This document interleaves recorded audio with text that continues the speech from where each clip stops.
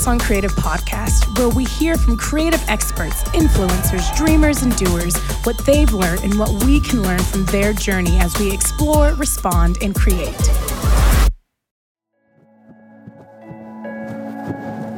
Hello. This is Rich Langton, and we're back for another episode of the Hillsong Creative Podcast. I can't believe it, but we're already at the end of season 4. We've worked really hard to bring you some great content this season, and the feedback has been amazing. So thank you for letting us know that you're enjoying it, and keep that feedback coming, and we'll do our best to keep bringing you really great stuff. So this season we've been answering some of your questions, and a lot of them have been around leading creative teams, and particularly in churches. Obviously I'm a creative pastor along with Cass, and so as a result of you asking about that, we thought a great way to wrap up the season would be maybe to give you some thoughts that I have around leading a creative team. So let's jump into it, and please stick around to the end because we'll be answering some more of your questions. I think that being a creative leader and, pastoring and leading creatives is the best thing ever. And I'm just privileged to be able to do it at Hillsong Church. And I hope that you guys feel the same about where you come from. So are you just the leader, or are you leading? Which I think is a really interesting and maybe a profound question to ask ourselves, because when it comes to doing what we do, I think that getting it done side of things can be easy in a sense. There's lots of it, takes a lot of work, but that's kind of the easy part. And I find the leadership part actually the hard part. And I think sometimes as leaders, we forget that what we're actually doing is leading people. If your role is anything like mine, we're not just looking after the rosters and making sure Sundays happen and that special moment comes off without a hitch. We are doing that, but we're doing it with people. We're leading people, and hopefully our primary thinking is that we're leading them to Christ. We're leading them in their discipleship and in their spiritual journey. The thing about being a leader is that if you forget about it and just work on the stuff, then people will think you're doing fine for quite a while because you're getting the stuff done. Sundays, they keep rolling, and as long as that worship leader gets up and leads the worship, and the service runs smoothly, and the communion item happens at the right time, and all of that, then people will think you're doing okay. In actual fact, I think there's so much more to the whole leadership side of what it is we do, and it's something that we really have to work on. I often use this example. Someone like Cass walks into the room, and you like her just because she smiles at you. We did our Strength Finders test, and she has woo at like 1 or 2. It's right way up there on the list. You meet her and you want to do everything she says. And so from a leadership perspective, she's got one up on me because I don't have woo even in my top 20. You meet me and you want to maybe hang out, but you don't want to do anything that I'm telling you to do. And so leadership is something we actually have to work on and grow and develop and really be intentional about. So I was reading a business study on attributes of great leaders. And so this company, they interviewed 330,000 bosses and employees and peers and, people about what it is, the traits that great leaders have. And as I was reading it, every single one of them were the things that I'm trying to develop in myself and in our team. It's so pertinent to what we do as a church. I feel like it's obviously really good for the business world, but that the sort of characteristics that all of us need to be developing. And so I've got this 10 leadership traits. In the moment, you can think, okay, am I doing this well? I'm not doing it well. And then hopefully when you go home, you can work on them. And we've got a question to ask yourself for each point, and also a resource. So you can walk away and the things that you're struggling with, maybe it's just one thing that I've found helpful. Most of them are books, and there's a couple of apps and other things. So the first thing, the number one trait that they say great leaders need, or it was like the consensus, and I would agree with this, is that great leaders, they need to be able to inspire and motivate other people. And like I said, Cass has woo. It's easy for her. She's able to do that without even trying. But for the rest of us, or some of us at least, We actually have to work on the ability to inspire others. So we have pre-service prayer meetings. And I noticed that some of our worship leaders, when they walk into the room, they walk in very timidly and reflectively, and they've just had a moment with the Lord. And it's been great for them. But then they walk into a room of people who are just looking to them for what the service is going to be like.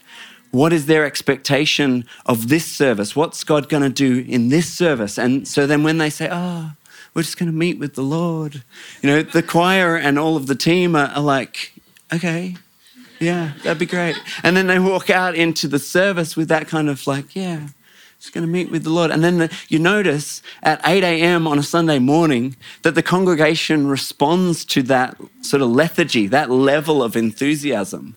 And yet you look at other people, they walk into the room, they're prayed up, they're ready to go, and they've got something to inspire the team with. And then they bring a story of someone who's encountered God, and it lifts your spirit, it lifts your expectation for that service, and it just changes the full dynamic then of not just the prayer meeting, but of the whole day. Because if you start the day there, it can only get better. And yet, it's not something that comes naturally or easily to people. Inspiration and motivation. I think of King David with his mighty men. He obviously had something about him that made those men drop what they were doing, go into enemy territory and get a drink for him. And he brings it back and he pours it out. And it doesn't say if they were offended or not, but they don't seem to be. They seem to recognize that it was a holy moment. I wonder though, for you guys, if you ask that same question of your team, would they actually do it? And I think sometimes, like in the past, I've blamed our team. I've gone, why don't they just follow me? Why don't they do what I ask them to do? Why are they so lethargic? Why don't they have any enthusiasm? And then I realize, it's because I'm not enthusiastic. It's because I'm not giving them anything to follow, anything to be inspired about. And as leaders, I think we need to be the sort of people that others want to follow. And then we have to give them something to follow. So if there's a question here, my question for this one is, when you communicate with your team, do they respond with enthusiasm or apathy? And I would suggest that it's not always their fault. Sometimes it is. Sometimes it's ours. Number 2, great leaders, they have high levels of integrity and honesty. I always turn to Ephesians 4, where it says that we're to live up to the gospel. It's a picture of a set of scales. It's like the gospel's a really weighty thing. This call that we have, it's really weighty. And it's on one side of the scales and then our lives are on the other side. And then I think about this high levels of integrity and honesty. I wonder how balanced we would be if the call of God is on one side and our life is on the other. These points, as I said, they come from a business world. I think it's really interesting that in the business world, they value integrity and honesty. How much more should we value those things? Living weighty lives up to the weight of this call that we have. It's really easy when you're wanting to get someone to do something to kind of maybe just tell them a little white lie or just bend the truth a little bit so that they do what you need them to do. If someone's saying, I'm going to have a really late night on Saturday, I don't think I'm going to be able to make Sunday, then you can make something up to make them do it, or you can tell them it's going to be really special when it's really not, or I don't know what it is for you or what things you've got to get done so much that it would maybe question your integrity. But I would suggest that we need to have, as my mum would say, she'd say, Rich, you've got to have truth in your soul so that you're living this life of integrity, and people, when they look at you, they see truth. They know truth. It comes out when you do ask someone to do something and you're truthful. They know that you're truthful. You really need them. You're not just saying you need them. They actually know it, and they know that you're not just asking them because you've got to get something done. You're asking them out of love for them, giving them an opportunity to serve the Lord. There's a way of thinking that we have to have when it comes to our people and the way we approach them, and then the way they see us. Do they see us as someone who's just getting them to do all the work while we sit back, or are we in it with them? I think these things are really important, and they reflect our integrity and our honesty. How truthful can you be with your team? How transparent are you with them? Sometimes you have to keep some things to yourself. You have to have people that you share things with. But honestly, I think we can be sometimes trying to be too much the leader, and we don't lead by creating transparent situations where we are transparent with them as well as them with us. And so with that, there's a question we should answer, which is, do you turn up when you said you'd turn up, having done all you said you would do? Because as the leader, it's really easy to expect the choir to learn the lyrics, the sound guy to have learnt his craft, and for the band to learn the charts, but then we don't actually turn up ready. Like I said about prayer meetings or those times where we're standing in front of people, they're our chance to come ready. And sometimes we forget that we maybe have said yes to things implicitly. It's implied that as a leader you would lead. We've said yes to actually being someone worthy of following. We actually have to step up and do that. So do you turn up when you said you'd turn up, having done all you said you would do, implicitly or explicitly? Number 3, they solve problems and analyze issues. Great leaders are trusted to bring change. In our world, Cass and I have had the privilege really of growing good relationship with Pastor Brian and Bobby. So much so that Brian will ask Cass what she thinks about things. He'll seek her opinion on things like this conference. He's pretty much allowed her to do whatever because he's trusting her to do that. And he knows that we will do our very best to outwork the vision. It's our vision now. It's not just their vision, but we're trying to build this thing together. And with that, sometimes when our senior leadership, when they've got something in mind, it's so easy to not want to do their thing, but to want to do your thing. Or, you can just see the problems in their thing. And so you're like, we should just do my thing. Instead, though, great leaders are able to look at their leadership and work out solutions to the problems with their thing, if that makes sense. Instead of just suggesting your thing or an alternate, sometimes that is the solution, but sometimes we have to just put our thing aside, our idea, our way of doing it, and get on board with their way of doing it for the sake of unity, for the sake of submission, and actually come up with solutions to their problems. We always say that we come with solutions, not problems. You will see things in your churches just as we see in ours, little things that aren't the way they should be, little errors that happen and stuff that goes wrong. And it's so easy to just point the finger, to say, they should fix that. Why doesn't anybody see that? Those lyrics, they're wrong. Video didn't come up at the right time. There's no chairs. There's rubbish on the floor. And to point out all of the problems. But a great leader will not just see the problems, they'll actually come with solutions and see a need and just meet it and not point the finger, not expect someone else to do it and not just see the problem. I've found in my own life when I see the problems and I don't say anything and I don't do anything about it, the problem just festers within me. Eventually, I'm talking to Cass about the problem of that kids department and how they don't do anything, and they should really fix that, that issue. And then I've got her on board now, and now she's talking about it, and now it becomes this big deal. And it was actually not a big deal. I probably could have just had a conversation with someone, brought a solution, maybe even helped them solve the problem, maybe created some unity instead of disunity. As great leaders, if we're going to be lead in every sphere of life, then we've got to bring solutions and not just problems. So I think this is really interesting. What's one problem in your world that you could solve today? It might not be in your area, but something that's been niggling you that you could actually solve. Because I would suggest that it's a great way to think is to go, what can I do today? Let's solve that today. Let's not wait till tomorrow. Let's not wait till I get home. Let's solve it today. Get it out the way.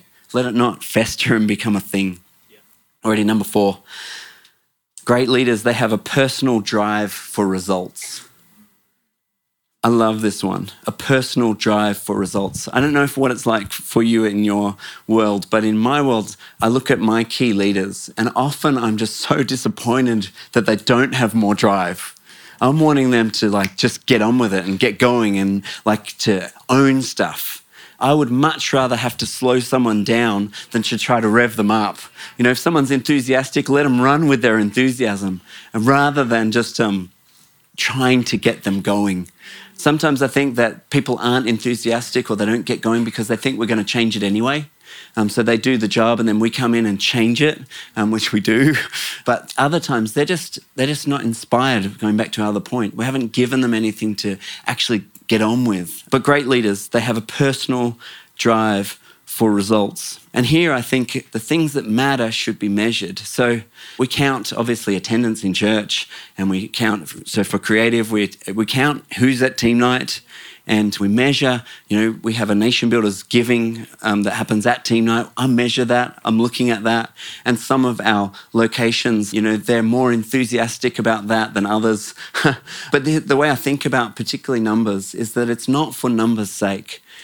I love big crowds. I love the enthusiasm and the momentum that a large number brings. But in reality, what I care more about is that one person who's not there. Sounds familiar? Sounds like Jesus, that he cares about the one. I want to be like that. And people would always say, why do you count? Why do the numbers matter? They matter for the one who's missing. And not to get them in trouble for not attending, but to ask them if they're okay, to see why they wouldn't be there, to make sure that they're actually journeying and traveling okay. When it comes to the giving, I always think about if my wage depended on the level of my giving, how I would sort of feel. So our Nation Builders giving, it goes to all of our international, Nation Builders. It goes to our international campuses and our international missions. And I think sometimes I see the giving, there's made up numbers, but there's, let's say, 100 people at team night in some location and they gave $4.35.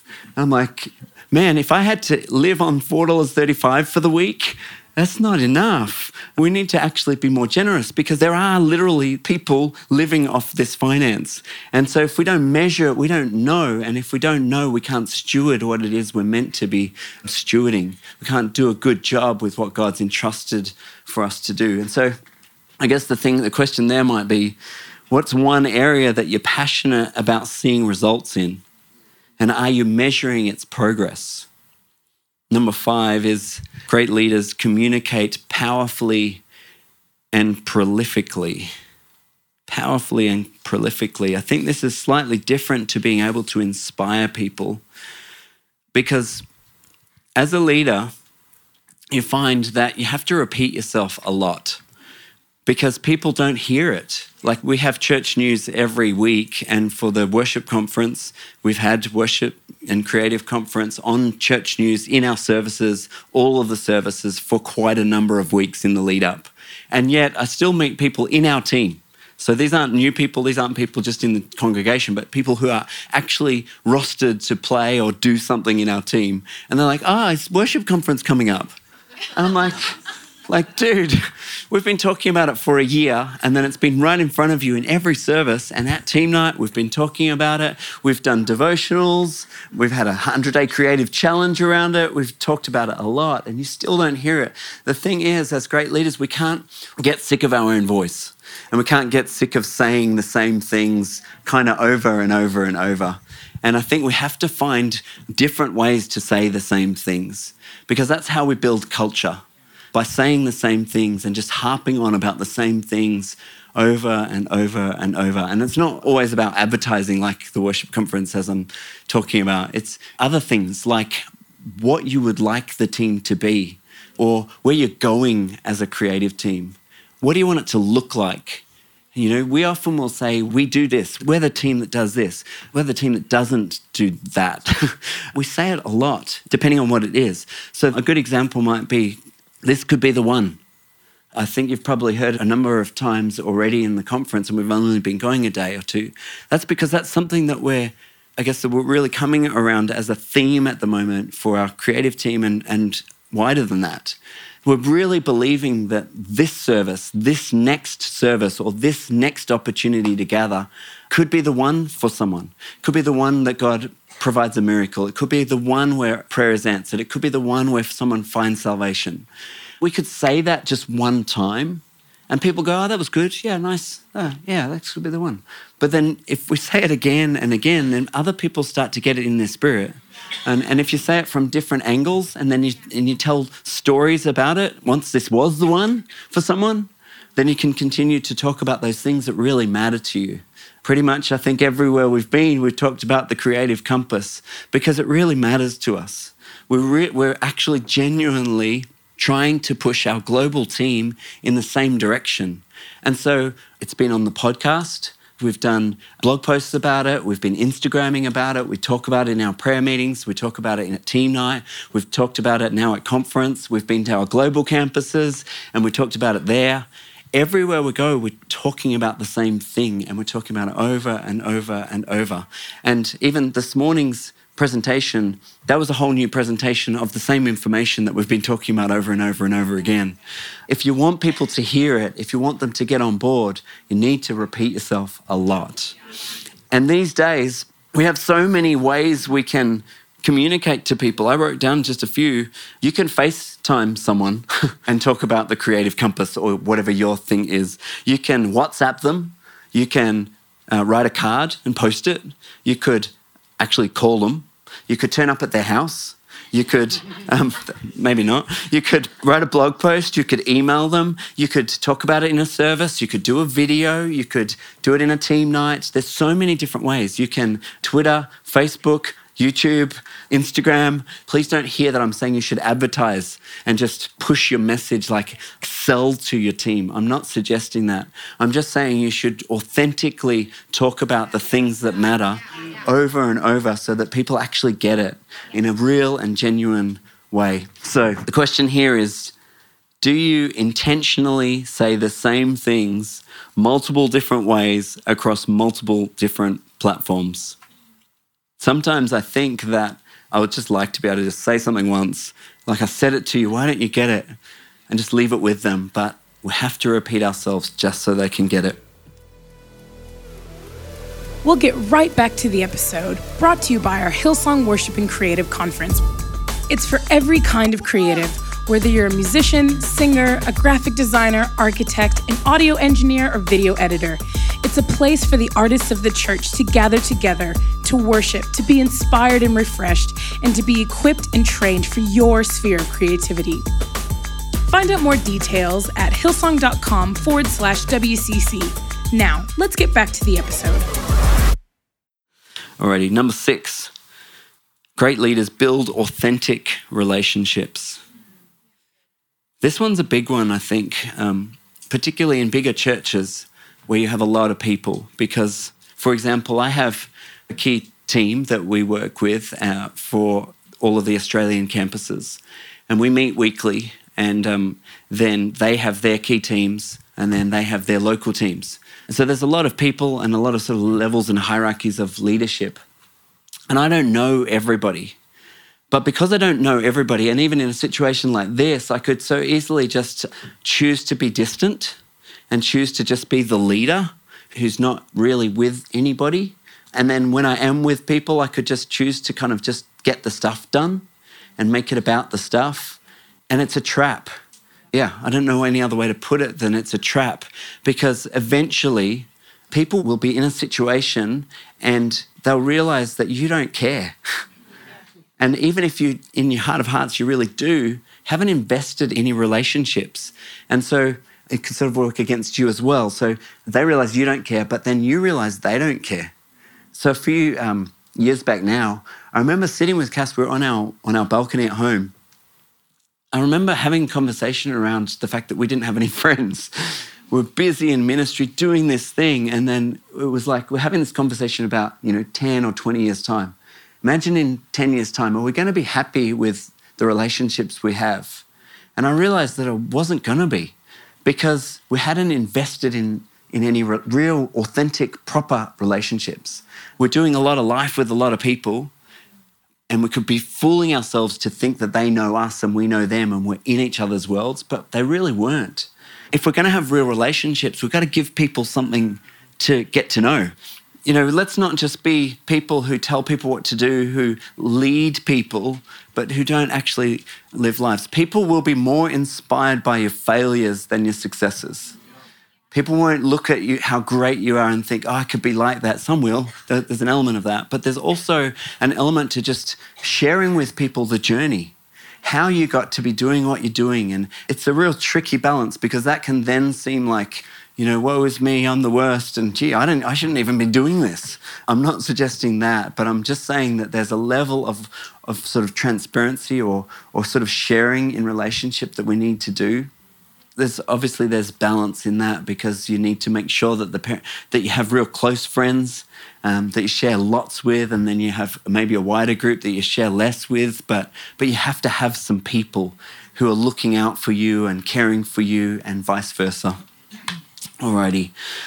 So as far as relationships go, who's that one person right now, like as in now, that you should invest relationally into? Who's that one person that you should actually be sowing into? Not because they're going to do something for you, but just to be a friend, to have relationship. I hope someone comes to mind. And I hope that you end up taking them on the journey and they become a real trusted friend for you. Alrighty. Number 7, great leaders display technical and professional expertise. This is a challenging one. We all, I presume, we all want excellence in our teams. We all want them to be just next level, to be, killing it as far as skill goes. We want them to come prepared to everything that we're doing. And if you're like me, I'm often disappointed when people don't come ready. But I'm starting to realize that we have to be leading in this area as well.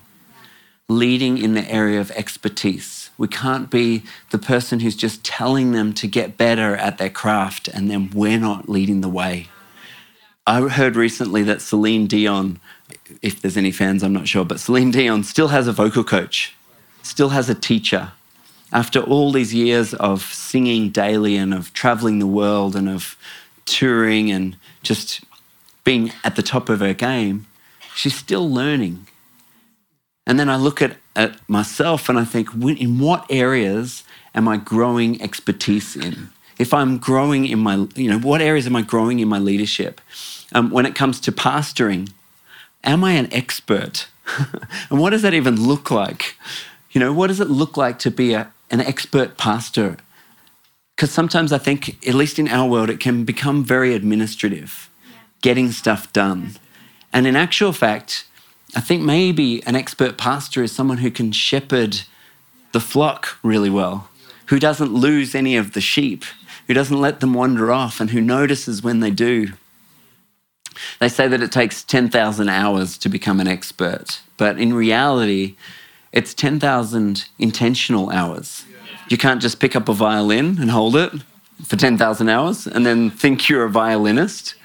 And I don't think you can be a pastor, a real expert, if that makes sense, without intentionality, without actually growing some people skills, without working on your fears and your insecurities, without actually knowing who you are and working out why people do or don't resonate with you.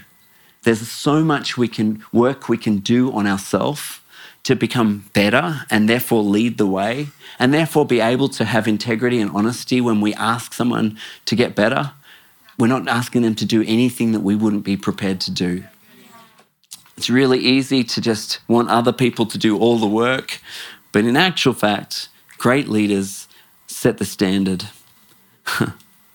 So, question here is, what's one area you need to get better at?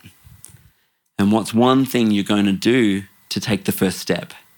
Just one thing. It might be read a book. It might be attend a class. It might be have coffee with a pastor who's down the track a little ways.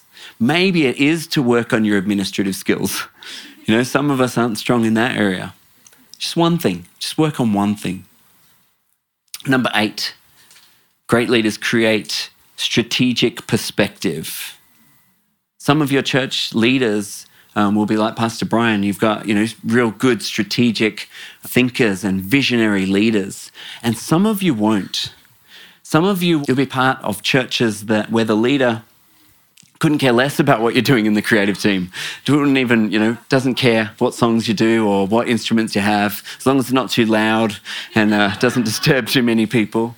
And in that instance, and even within the places where there's great vision, I think we still need to have our own strategic perspective. So how are you outworking that vision? And not just, again, I guess, not just getting it done. It's real easy to think about this Sunday and what you have to do. And it's then, I guess, well, what's next? Well, Christmas is next. Okay, that's our strategy. We get through every week until Christmas. I don't think that's really a strategy, That's just a bit of a plan for getting stuff done. I guess the idea would be to think long-term about the vision of the team. So the way we do that is it starts generally with the people. What do I see for the people in the team? So that young, guitarist who's just starting to play on a Sunday, what do you see for them in 5 years' time? Who will they be? How will you develop their character and disciple them and shepherd them? And also, how will you help them to develop their craft? We often talk about pastoring the gift and the person. It's really the person, but there's multiple facets to that. There's their spiritual life and, their home life, and then what they bring, their craft. And often, I think people care more about the craft. We care about what they can give us rather than about what we can develop and put into them. And so then we start with people. We start with that 15-year-old, that young person, that older person. What do you see for them? And we try our very best to have vision for the individuals within the team. But the heart of it is that we would want people to be succeeding and moving forward. And if they're moving forward, then the team and the church will move forward. So what's your strategic vision for the people? And then what kind of a team do you want to build? Is it a team that is like us? We're a creative team. And so we're trying to, I guess, develop all the different facets that we can think of the arts. We were a worship team, and then the production team joined the worship team, and the TV team joined the worship team, and then it didn't make sense to call it a worship team anymore. So that's why we became the creative team. But maybe in your church, you are a worship team, and maybe you're going to just develop that area, and you're going to hone that. And maybe that means songwriting, and maybe that means special moments, and maybe that means creating tracks and developing new ways of doing songs. I don't know. But for us, it's real broad. It may be not what you should do, but I'm just trying to give ideas of how you can think more strategically about your team, how you can expand your team. The other thing is on that is that sometimes we put out a call to people, hey, we need people for the Christmas service or for the Easter service, and no one puts their hand up. And we realize that it's so much nicer to be invited to participate than it is just to go, hey, if you're not doing anything, come and help us. An invitation to do a specific task or a specific role, to perform that, and then putting context around that of, hey, supposing it's honest and true and has integrity, to say, hey, I've been praying about the Christmas spectacular, and I've been looking at the script, and I'd really love to invite you to be a part of, whatever it is, the Santa moment.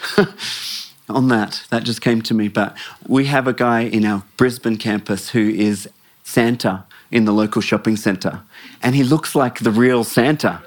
And I love it so much because he's become part of our team, and he shares his story about how when the kids come, I'm not sure what you think about Santa, but when the kids come and meet with him, he is able to encourage them and, speak life into them, and he takes it so seriously, but then he's able to translate that into church as well, because the kids want to come and see Santa at Christmas time. So he's able to use that gift, and see if we just went, oh, man, he's an old guy with a big beard and, whatever. We could look past him. And in actual fact, he's got something to offer. And sometimes we just have to dig deep enough with people to be able to see it. Maybe even take the time to do the work to include them already. So strategic thinking. When would be 1 hour? When are you going to set aside 1 hour to think about the next 1 year? And you probably do this when it comes to the calendar. But what about like the team? In 1 year, what kind of a team do you want to have? And then obviously strategically thinking, what are the steps you're going to put in place to get there? Because it won't just happen. Number 9, great leaders develop others. I guess I spoke a little bit about this, but Cass mentioned earlier that the people in the Creative Compass, after that session, she said, people don't come ready-made. It's something that we talk about a lot in our family because we want someone to just walk in and solve all of our problems. We want the killer songwriter or the killer worship leader or that vocalist that can do the Christmas thing, or we want someone to come in who's the leader that can lead that area. And in actual fact, they're probably not going to come.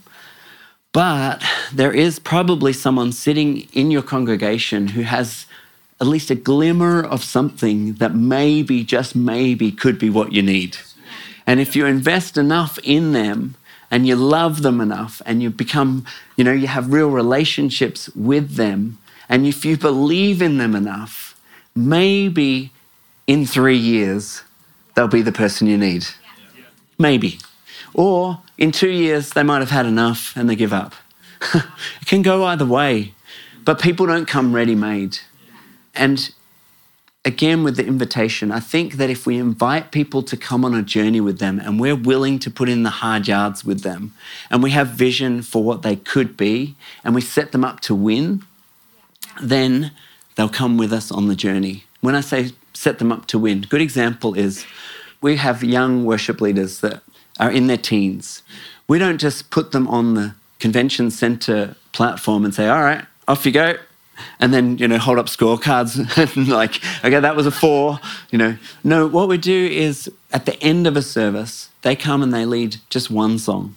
And that would have been after they've already led in a smaller setting, obviously in youth and then perhaps at team night, and they've stood beside someone a lot of times, just not leading, not carrying the weight of the service, not having to do too much, but just standing there with the person going, you're doing great. This is awesome. Hey, you take this part. Okay, I'll take the rest. And just going with them and sort of holding the reins, but then giving them the reins a little bit. And then at the end of the service, sometimes we'll just give them one song to lead. Just one. Not the whole service, not too much. And then afterwards, when they knock it out of the park, we celebrate with them. We're like, you did so good. Build their confidence. Really speak life into them and help them to know that they actually can do it. Because I don't know if you know, it's pretty daunting standing in front of a few thousand people, and particularly as a teenager, people who are older than you and your peers, and you having to encourage them and lead them in worship. I think it's intimidating in a few thousand people and probably more intimidating when there's just a few hundred, when it's your mum and dad and their friends and, they're all like, what's this new United song you're trying to bring, or you young and free thing, or they're playing tracks, what's with the tracks? All that stuff. And so I think we have to realise what it's like to be that new person, or to be what it's like to be wanting to contribute but not even sure you can, or the other way where you want to contribute and you think you're so great. And so then you do it and it's not that good. And we have to be the kind of leader that invests in people both ways, wherever they find themselves, having enough relationship with them to be able to speak truth if it's not great, and they love you even more because you're not abandoning them or telling them off or any of that, but investing in them and investing in them when they don't think they can do it, going with them on the journey. So my question here would be, who's your clone or your exit strategy? Not that we're going anywhere. But who's that person that's with you all the way? There's a guy who, JP Starrer, who's Autumn's husband, and he has just decided to come with me on the journey. He's decided to be my helper. I didn't ask him to, but he turns up. If I have to go to the airport early in the morning, he's the one who will take me. Not because I'm asking him, but because he wants to. And then he'll be the one who comes early to pick me up again. And I love that because now I want to invest into him. because he's already leaning into me. And then there's other people that I've had to ask, and you go, oh, you see something in them and you ask, you want them to, come on with you on the journey, you want to sow into them and they don't want to. And so then you have to allow that as well and look for the people that actually are leaning in, who want to come with you on the journey. Sometimes they're not the most expected people, sometimes the most unlikely people, but they're enthusiastic and they want to do it. We want the shiny person, the awesome person. But sometimes just the willing person is who perhaps could be your clone. Anyways, number 10, great leaders innovate. This is a hard one, I think, in churches because we're so good at doing what we always do. We know what works and so we continue to do it, or we know what we like and so we continue to do it. But I think it's a trap as well. When we just continue to do the same old, the people in the congregation, some people will love it. Most people won't. They'll get bored. They don't want to maybe be pushed too fast to change and to move forward and be trying all the new things. But a little bit of forward momentum is good. An example would be the difference between Blockbuster Video and Netflix. Blockbuster Video was a DVD rental company, as was Netflix. Now, Netflix was a postal service, whatever. They were slightly different in the way they approached it, but they both had DVDs. And Blockbuster didn't change with the times. They didn't innovate. They didn't move forward. And so now they're out of business. Whereas Netflix did the opposite. When they saw the way that the internet was changing things, the way the environment was changing, they innovated with it. They became an entertainment company. And now they're the biggest thing on the planet. Now they're making their own movies and their own TV shows, and everybody, it seems, has Netflix. But no one, young people don't even know what Blockbuster is. It's gone. Recently, we were driving with our family on the way to church, and there's this shopping centre just near our house, a little old one. And we stopped just outside this shopping centre, and Lily, our 15-year-old, she says, this is unlike her. She looks at it and she points out the window and she goes, I hope they bulldoze that place one day. I'm like, Lily, she's my little girl. What's come over you? You've become sinister, wanting to bulldoze people's shopping centres. But I had been thinking about this whole Blockbuster Video and Netflix thing, and I realised it was a similar situation where, back in the day, some developer had this great idea of building a shopping centre, and so they raised some money, I guess, and they built the place. Eventually they get some doors in there and start getting the income from it. And I can imagine, this is all made up by the way, but I can imagine that they got comfortable because there's people paying the rent now. They've got money coming in, they don't need to do anything. And so over time, the building becomes a bit dilapidated, a bit older, it's not looked after, because they're comfortable. They don't have to make any changes because they've got the income coming in. And yet that's exactly what Blockbuster Video did. And I think it's exactly what we do in our churches. We think, well, we've raised money for that building fund. We've got the building now. Great.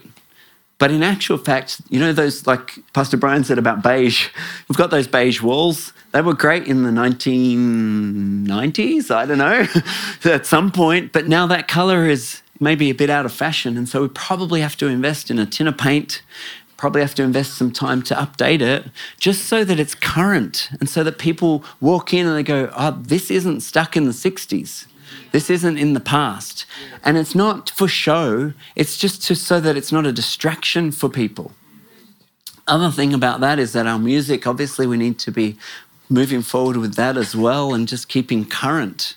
There's some classics that, stand the test of time, and we should always, hearken back to those great songs, great hymns of the faith. But, for the majority of us, we should really be speaking in a language in a way that resonates with people today. So they walk into our church and they don't have to get past all of this stuff in order to connect with God. They can just actually connect with him. So if we need to innovate for church and for team, but I wonder as well if we need to innovate ourselves. I wonder if you ever think about the sort of person you are and whether in your mindset, the way you think, the way you act, the way you interact with people, I wonder if it's stuck in time somewhere. When we often, like of late, Cass has been walking into our house and she's like, we need to get rid of those brown couches. I'm like, those brown couches are fine. They're good leather couches. We got them when we were married, which was 20-something years ago. They're fine, but it speaks to an era that's past. And it does make me think, am I getting stuck in the past? And how am I going to stay relevant to a new generation of creatives and of people coming into church if I just hold on to stuff from the past? Not for the sake of being cool or being, just being showy or anything like that, but just from the perspective of being able to connect with people, actually minister to people, and not become irrelevant to people. So I think we need to look at that for ourselves. So the question here would be, what's one thing you can do better or different or in a new way in your local church? There's a scripture I love from Galatians 6, 4 and 5. We probably referenced it already, but it says, make a careful exploration of who you are and the work that you've been given, and then sink yourself into that. Don't be impressed with yourself and don't compare yourself with others. Each of you must take responsibility for doing the creative best that you can with your own life. I feel like if I said nothing else, that's a challenge in itself. To just take the word of God, take the scriptures to heart and actually work out if we are who we're meant to be in the Lord and work out where we need to grow, work out where we need to change.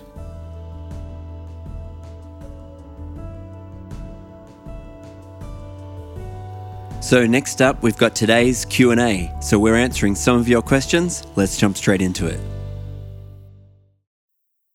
So Cass, I've got you here to answer this specific question because I think it's an interesting one and I think you'll have an opinion about it. So all right, Rich. Shelby asks, how do you keep all of your creatives happy without deterring from the senior pastor's vision? It's not my job to keep creatives happy. You and I laugh. We're married, right? Yes, we are. Yes. And I've heard it said, happy wife, happy life. And I think it's rubbish. You haven't heard that from me, though. No, I haven't, because you say it's not my job to keep you happy. And I think it's the same with our creative team. As a creative pastor, I am not here to ensure everybody is happy. I hope they are, but that's not my first goal. So my first goal is predominantly to do what I feel like Jesus has called us to do and to live biblically. And then my second thing is to build the kingdom. And how I outwork that, Cassandra Langton, is at Hillsong Church under the vision of Brian and Bobby Houston. Do I always agree with Brian and Bobby Houston? No, I don't. But did I choose to submit to authority like I submit to Jesus? 100%. So therefore, what is their vision has now become my vision, and we will outwork it through the creative team. I think when you are a leader, our responsibility is to actually speak vision and purpose in a way that lets people find out how they can play a part, how they can find their fit and where they can serve. Will they always be happy doing that? Probably not, because sometimes there will be too many hours, sometimes there'll be too few hours, sometimes there'll be things that they want to do, things that they don't want to do. That's part of the nature of serving and dying to yourself and finding your fit in the kingdom, is that you choose to come under authority and you choose to do things in and out of season when you're tired, when you feel like it, when you don't, when you're motivated, when you're not. And in 20 years of being at Hillsong Church, we've had to make decisions over and over again to stay when we've been unhappy or when we haven't actually loved what we've been doing. So I think happiness is a relative term. I think you can find joy in all seasons. And I think if you can continue to attach what you do to a higher purpose, then there will be a meaningful contribution that you can make to building the church.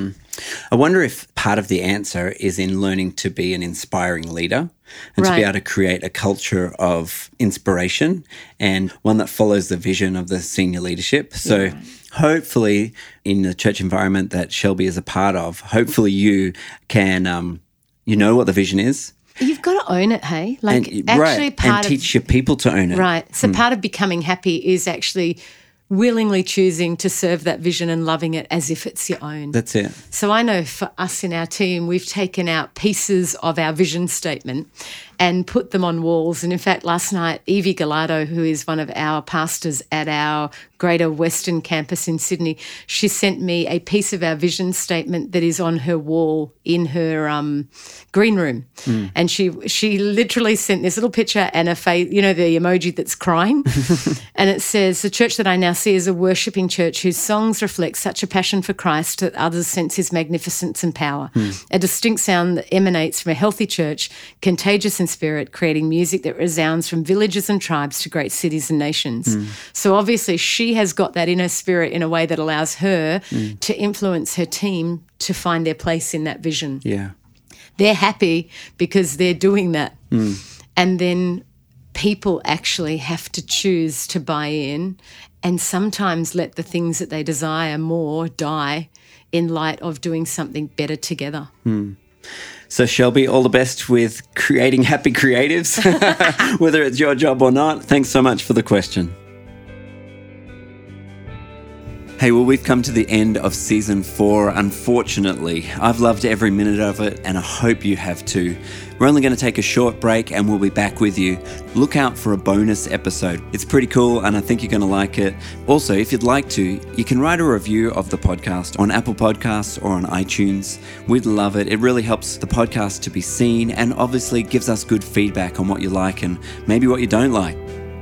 While we take a break, it'd be awesome if you wanted to go back and listen to any of the episodes that you've missed. We've had some really great guests on the podcast and they've dropped literal gold. And so I'd encourage you to go back, perhaps subscribe and then listen to the episodes that you've missed because I think you'll find they're helpful. And we wanted to give you a few short weeks to be able to do that before we jump in to season 5.